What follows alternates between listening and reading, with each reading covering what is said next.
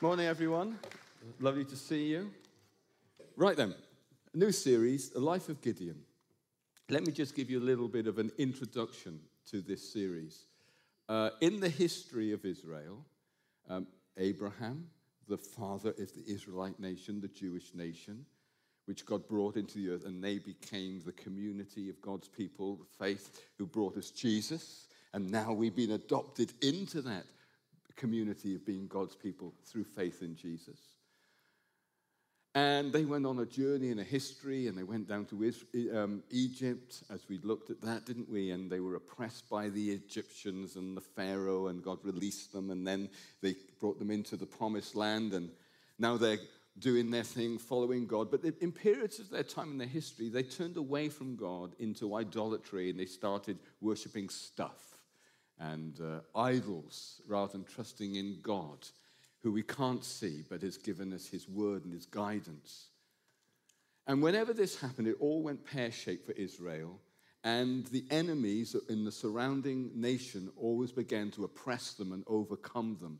And this was a season, this is what was happening in Israel's history at different parts and different times. And God raised up leaders that the Bible calls judges. And they're not like judges now where you go to court and they wear a curly wig and smack a hammer and say you're guilty. They're judges to bring leadership. And there were and some of them will be familiar to you, like Samson was a leader, and Deborah, the prophetess, was a leader in the history of Israel. And now and in our series today, we're going to look at Gideon as a leader, as a judge, but not as a judge as we would know it, but a leader to deliver Israel out of the hands of the enemy and bring Israel back to true worship and true obedience and faith in God. Okay, so that's where we are. So here's the background. So let's have the first slide up. Oh, and the title of this talk is As a Man Thinks, or as a person thinks, so he or she acts. And I want you to hold that in your mind as we go through this. So in other words, as I think, the thoughts I possess, the things that I think about, the perspectives that I have, will determine the way that I live. Okay, let's look at this. First slide. Okay, so the Israelites did evil in the eyes of the Lord, and for 7 years, he gave them over into the hands of the Midianites. And because of the power of Midian was so oppressive, the Israelites prepared shelters for themselves in the mountains, the clefts and caves, and the strongholds. Whenever the Israelites planted their crops, the Midianites, the Amalekites, and the Marmites, and all the other eastern people, there's only one person who picked up that. You do have to listen. Thank you, Kieran. The Amalekites and the other eastern peoples invaded the country. So they ruined the crops all the way to Gaza and did not spare a living thing for Israel, neither the sheep nor the cattle nor the donkeys. So this was really bad. Okay, so Midian so impoverished the Israelites that they cried out to the Lord for help. The angel of the Lord came and sat down under the oak where Gideon was threshing wheat in a winepress to keep it from the Midianites. When the angel of the Lord appeared to Gideon, he said, "The Lord is with you, mighty warrior."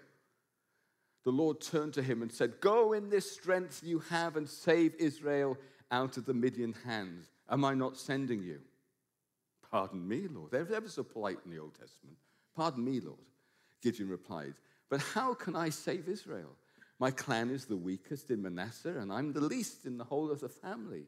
And the Lord answered, "I will be with you, and you will strike down the Midianites." When the angel of the Lord appeared to Gideon, he said, "The Lord is with you." The Lord turned to him and said, "Go in this strength and save Israel out of the hands of the Midianites." Okay, so here's the first thing. What defines you determines your destiny. What defines who you are, what you are, will determine not only who you become, but the outcome of your life. That's where it all starts. As a man thinks, or as a person thinks, so they act. And God had a destiny for Gideon in mind.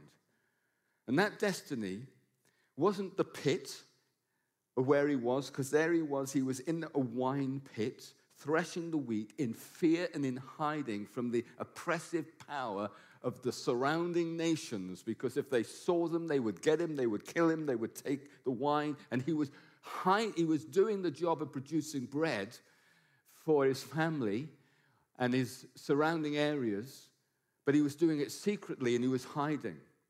Now, the pit was not the destiny that God had for Midian. He didn't want him to remain in that pit of defeat and fear or oppression. And that's what he was experiencing. His family were experiencing all around him. So the Lord appeared to Gideon because he had a destiny in mind for Gideon and the nation. And he said, the Lord appeared to Gideon and said, the Lord is with you, mighty warrior. The Lord turned around to him and says, go in this strength you have and save Israel out of the Midianites. Am I not sending you? He had a destiny of freedom, victory for him and his people. And whether Gideon or not stayed in that pit, or whether the Israelites had the victory and the freedom that God had destined and intended for them, was all dependent upon how Gideon saw himself. If he was going to see himself as, I can't do this, I'm not up to it, who am I? I'm rubbish, I'm weak, I don't have what it takes. If he was going to see himself through those eyes, he would always remain in that pit. It would affect his destiny, and it would affect the whole of the Israelite community. How you and I see ourselves matter. It really matters in the way that we think, because it forms the people that we become, and that informs the things that we do and how we live our lives. And it boils down to two choices: how God sees you, or how I view myself. And my view of myself, or your view of yourself, can be shaped and formed by a multitude of different things. Our upbringing, the culture, the environment, what people say about us, what our mum and dad say about us, what our brothers and sisters say about us, what our friends say about us in the playground at junior school, primary school, senior school, what our teachers say about us, how we compare ourselves to other people on Instagram or Facebook and their idealistic, unrealistic life or world, but we think it's real, then it's a far cry from who we are, and we take it on board and we allow it to shape our confidence and self-image and self-perception. There's a whole gamut of things that shape us into thinking the way we think about ourselves, that determines the way we are, that actually determines our outcome. But when it all boils down to it, there's only two views we adopt. We either take it and say, this is my view that I'm going to own for myself, shaped by a multitude of different things, or we take on God's view of what he says about you. It's as simple as that. Who are you going to believe? What are you going to believe about yourself? Gideon says, after the Lord says to him, you're a mighty warrior, and you can deliver not only yourself, your family, but your nation from the oppressive. And these enemies, they were nations that were oppressing Israel. And they were thousands upon thousands of warriors. And he was just one. No wonder Gideon says, pardon me, Lord. Are you for real? Pardon me, Lord. He replied, how can I save Israel? Because my clan, my family, my tribe is the smallest and the weakest in the whole of Israel. And my family is the smallest. And I'm the smallest, the most insignificant of everybody. You must have got it wrong, because he had such an opinion of himself. He was looking at his family line, his lineage, status, position, power, very small. And he is assessing his ability in the light of the magnitude of the task, in the light of the magnitude of Gideon's the Midianite army. When I first became a Christian, and my confidence was really low. I know people find this hard to believe, but I was a really, really shy person. I can remember, because I didn't enjoy school very much, I can remember being invited to go and take a school assembly. I hadn't been a Christian very long, and somebody who did school assemblies and told kids about Jesus in school took me in, and before the assembly started, I was in the head teacher's office. And this was like a primary school, and I felt so shy. I can remember I never said a word to her, the head teacher. And she turned to the fellow who was trying to mentor me and take me on. She said, "Very quiet, isn't he?" And she was a bit worried if I were to take an assembly that there would be a riot in the school because I would have control of them. And I know the teachers in the room would probably think, "Oh, yeah, I know what that's like, very shy." And I was very shy. I can remember when the first time I used to go to a youth group in the church I went to, and I was just a 20-year-old kid, and they did this terrible thing. It was terrible. I hated it when they did it. They weren't sitting in rows. They said, okay, after a period of time of singing, they would say, let's all put our chairs in a circle. And so you were facing people. And I was so shy, I felt like everybody was just looking at me. And I was thinking, I hope they don't ask me to say anything. I can remember they would say, oh, let's all pray. And the thought of praying out loud in front of all of these kids, they're all my age, but the thought of praying out loud was almost traumatic because I was so shy, really shy, because that was the image and the view I had about myself.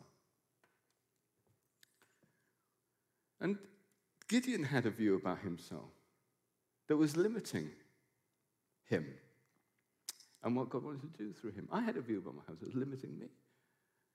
Maybe you have a view about yourself. But God wants to reorientate it in your thinking that will change who you are, that will actually release a potential in you that you never even knew you had, that you may fulfill a greater destiny, not just for the good of your own life, but the benefit of others as well. Because God didn't want Gideon in this pit of fear, doubt, and limited thinking. Gideon was focusing on the wrong things. And we've had some wonderful reminders of focusing on the right. Fix your eyes upon Jesus. That's what you started with. The kids spot, fix your eyes upon Jesus. I don't know if you knew what I was preaching about this morning. No, you didn't. But there's a theme coming through. He was focusing on who he thought he was rather than what God said about him. Let me tell you one thing. God's view of you is far higher than your view of yourself. That is true. We sometimes think that God has got a very miserable view of ourselves because we go through life and it can be tough and it can cause us to have a miserable view of ourselves because of our experience. And then we project that upon God. We think, well, all my life I've been living with a kind of second-class view of myself and I'm not very good at this, I'm not very good at that, I messed that up, I failed that didn't work out. So, oh, you're much better than I am, you're better at this, whether it's sport, education, school, talent, whatever. We're always comparing looks, whatever it is, we're always comparing. We end up going through life with forming this kind of miserable view of ourselves. But look, God doesn't see you like that. He doesn't have a miserable view of you. He has an amazing view of you. And his view of you is far higher than you imagine. Why? Because you are made in his image. He says, let us make man in our image that they may rule, that they may do great things. I'm going to give them stuff to do. I'm going to delegate authority to them. I'm going to give them tasks, and they're going to help me rule the world. And the reason he made you is that you could help him rule the world. He didn't want to do it alone. He wants to do it through you, his people. He's got a high view of, let's make man in our image. And when he looks at you, he says, you know, you're the chip of the old block. He's got a very high view of you because you remind of him himself. Let us make man in our image. In his likeness, he made them male and female. Yes, you remind God of himself because he's put something of his image in you. Now, let's take, for example, it's tempting to think that God has a high view of angels, a higher view of angels than you, because we think angels are awesome. these amazing, holy, brilliant, spiritual beings. And the psalmist said, David, who had a good view, he says, "Oh, what is man that you're mindful of him? You made him little lower of the angels, but you put everything under mankind's feet to rule." Isn't that amazing? He has, in this strange world, although angels are more spiritually powerful, actually, he has given greater responsibility to you because angels aren't made in God's image. Angels are cool, but they're not made in God's image. You are. You're the only thing on the planet that's made in the likeness of God. You're the only thing in all creation. Yes, you, sitting on the seat. Nothing else compares to you. He's got a very high view of you. And he sees your potential. He sees the potential you don't even see in yourself. He sees the potential that everybody else has missed. He sees who you are and what you can do. And his power and presence is with you. When the moment you give your life to Christ, he says, "I'm with you, I'll never leave you, I'll never forsake you. My presence and power is with you." And he wants to create in you and call you to be and create in you everything that you can be. So God saw Gideon as a mighty warrior. Was he acting like a mighty warrior when God called him? No, he was acting in the winepress of defeat and fear and oppression. He wasn't acting like a mighty warrior at all. But God says this. He didn't call him how he was acting. He called him how he saw him. He says, "Hello, mighty warrior." And no one, I think, no, you need 52. I'm 53 in the house. 52 Gideon Gardens is up there. He's a mighty warrior, not me. No, I haven't got the address wrong. You're a mighty warrior, but he wasn't acting like one. And God and Gideon went on a journey of change that he actually began to learn how to think like a mighty warrior and then act like a mighty warrior and become a mighty warrior. And this is how God works in your life and my life. It's consistent. The first thing he does, he addresses us and gives us what we call a position in Christ. So in other words, we might not be living that out yet, like Gideon wasn't, but in God's eyes, he considers us to be of a certain place and a certain position. Let me give you an example. It says this: "He who knew no sin," that's Jesus, "became sin on the cross," took all of our sin on the cross. So he became as sin itself for us, so that we might become the righteousness of God in Christ. Now let me tell you what that means in everyday speak.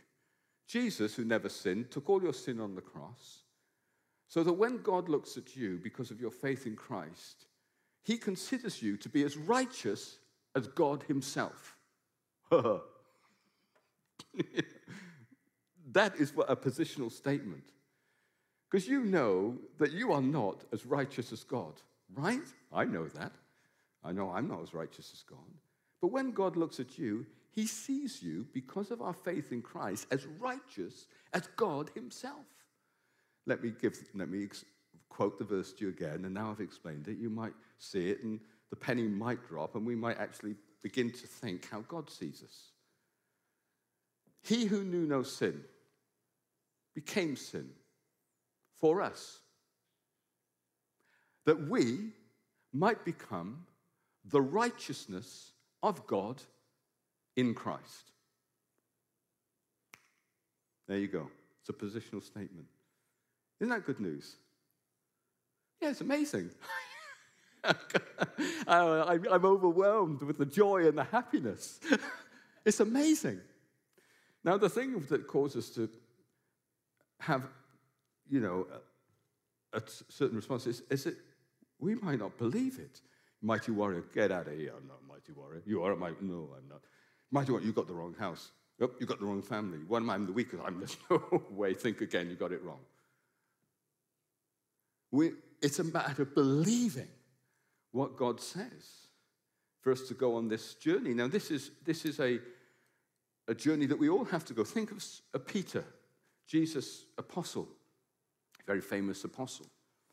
When Jesus called Peter after performing an amazing miracle of the great catch of fish. Remember, he fished all night and caught nothing. He says, cast your nets on the other side, and they did that, and the nets were so full of fish it burst. When Peter saw this miracle, he fell on his knees, and he said to Jesus, "Oh, depart from me, Lord, I'm a sinful man."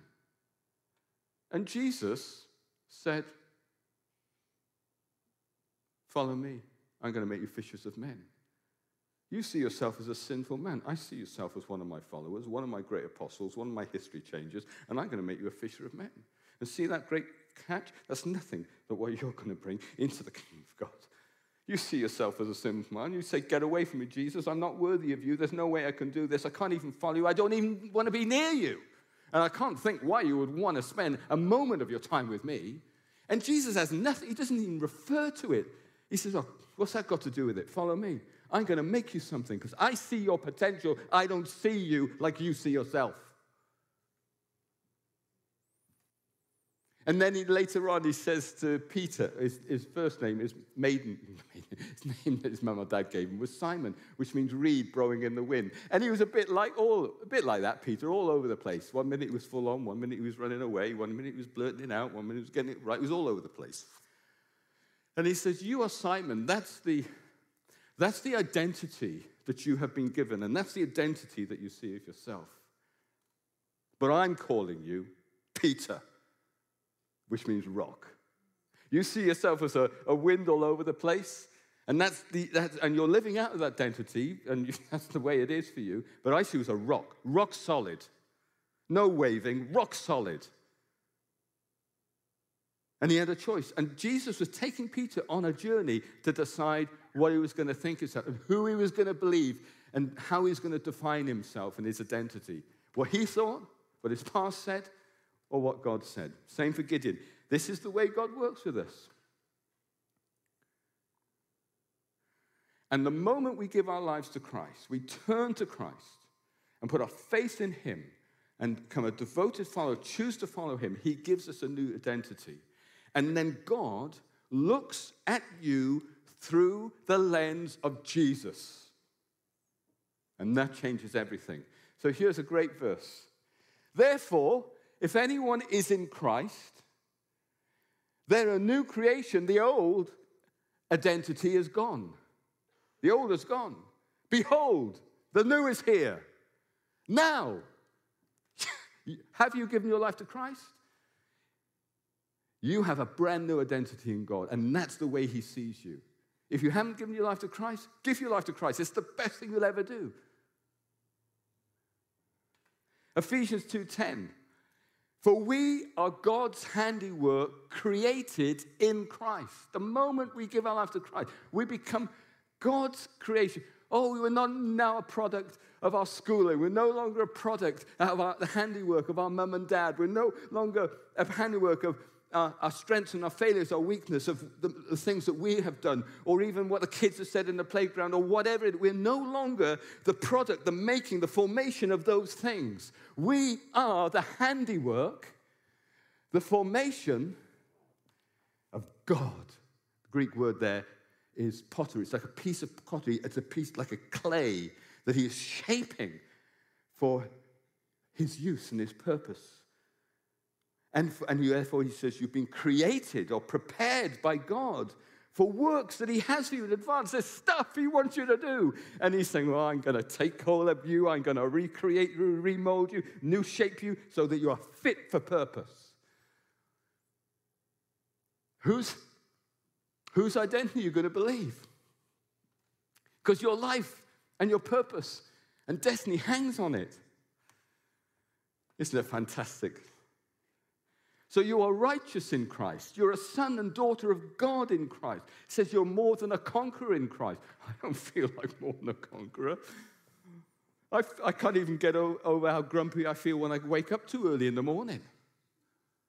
I don't feel more than a conqueror in every aspect of life. I don't feel like that. But that's what Gideon's reaction was. No way. Oh, you're a laugh, you are. That's a good one. No, he was serious. You are a mighty warrior.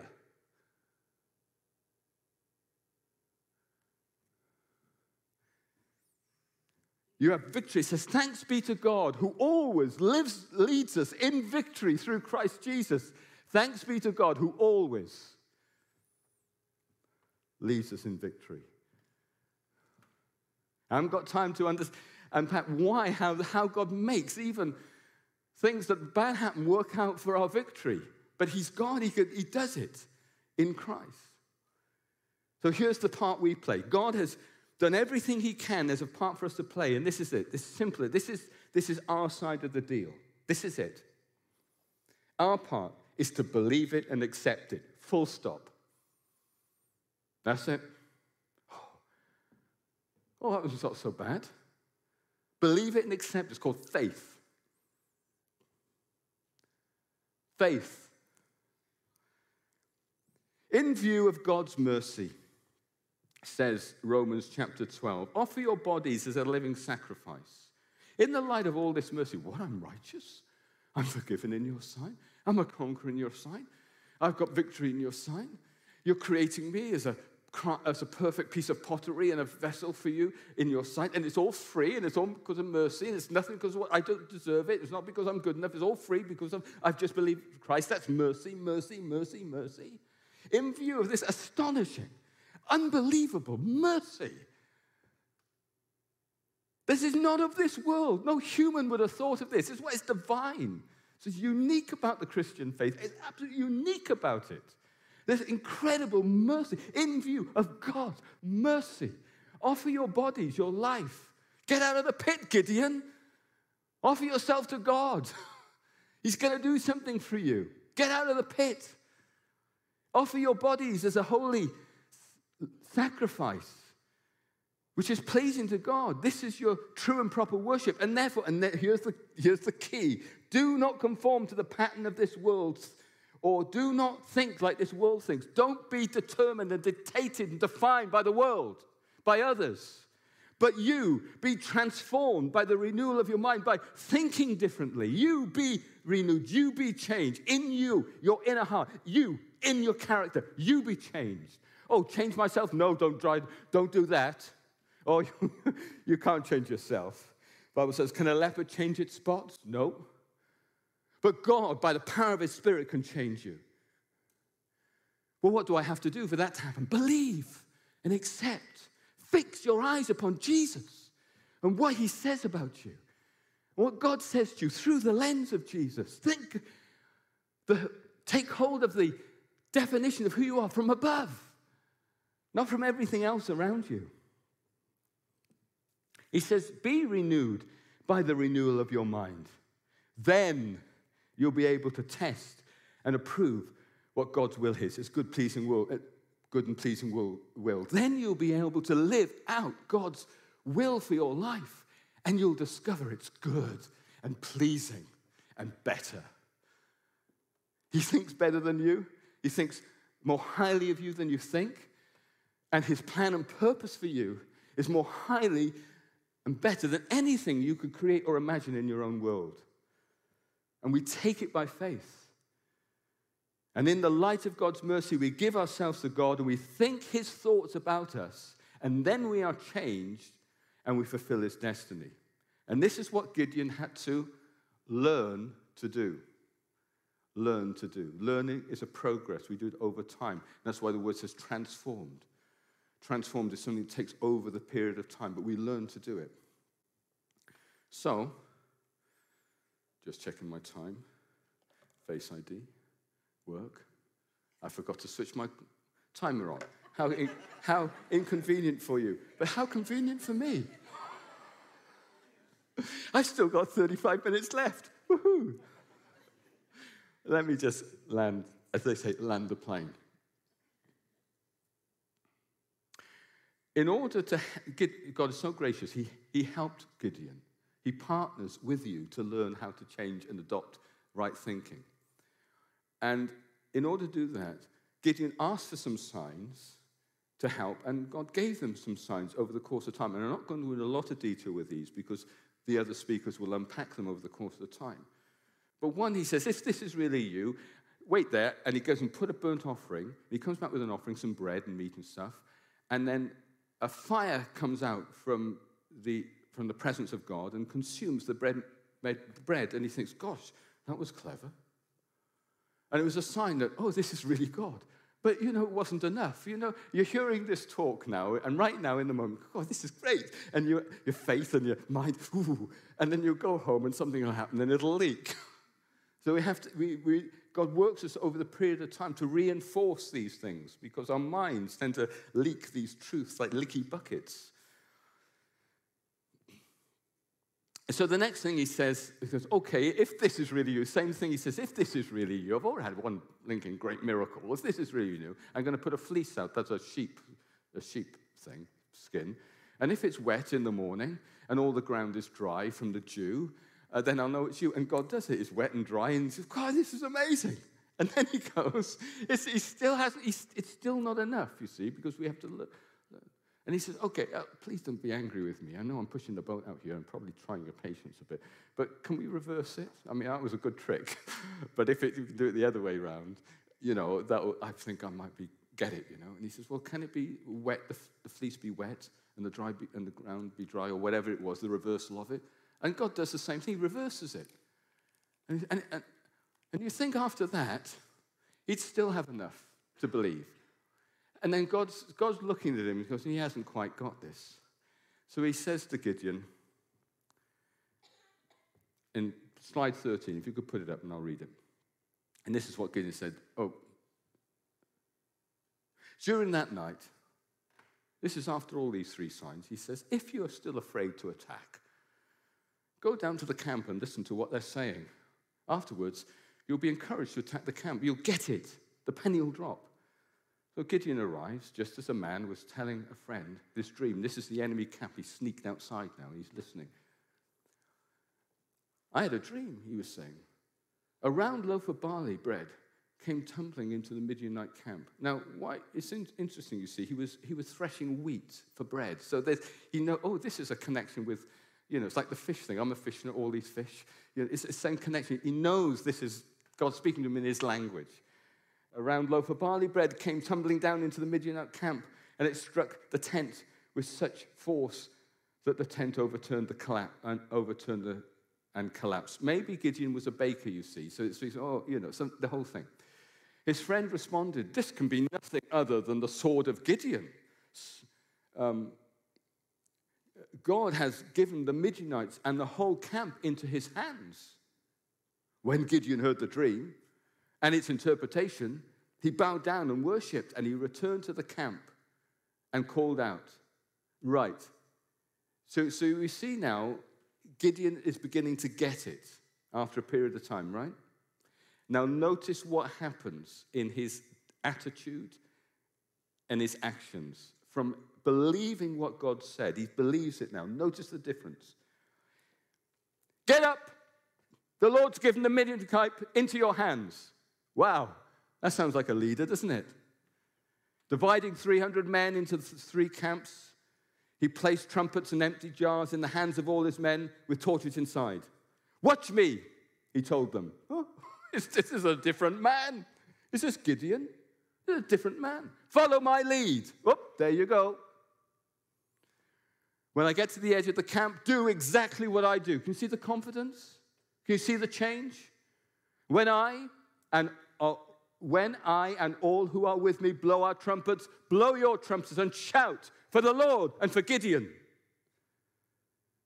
Gideon and 100 men with him reached the edge of the camp. They blew their trumpets, broke the jars that were in their hands, and 3 companies blew the trumpets and smashed the jars. Next slide. Grasping the torches in their left hand and holding in their right hand the trumpets, they blowed and shouted, a sword for the Lord and for Gideon. And each man held his position around the camp. You see, they held their position. They held their ground. And all the Midianites ran, crying as they fled. And there was a great victory, and Israel was liberated for 20 years before they messed up again. And God had to raise another judge. But you see what happened? So here we go.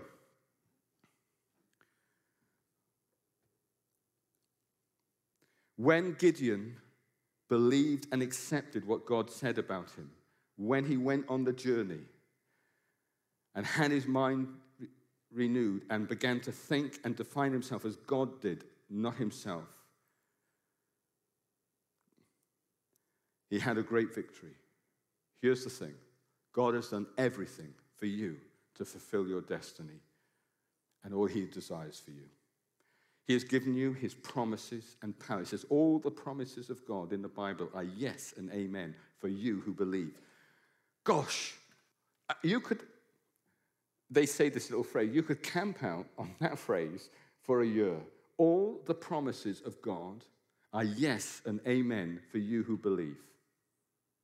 There's a lot of great promises in the Bible. The problem is, we've got to believe, right? For you who believe. The power is in believing and adopting them into our lives. For he is not against you, he is for you.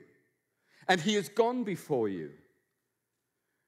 And it's now time to know what he says about you and learn to accept it and believe it and act in the light of it. So a man or woman thinks they act. This is not self-help. This is not positive thinking. This is to be transformed by God, the power of his Spirit, into becoming the person he created you to be and to act out the position that he sees you in Christ. So we can live as he's called you to live. This is how it works. Let's pray. Father, I thank you for the lesson of Gideon, and that it's a wonderful example of how you just changed a man's life into becoming a blessing to himself, his family, and others around him, just through helping him to think like you think. For your thoughts are higher than our thoughts, and your ways are higher than our ways. And you don't view us and see us as we see ourselves, or how the world causes us to define ourselves. And so, Holy Spirit, I pray that you will now breathe upon our minds, and you will set our hearts in a direction of travel that we may learn to discover what you think about us, and through grace we may appropriate that by faith, and that you will transform us into becoming all that we are. All that we are, you will transform us into that. In Jesus' name, amen.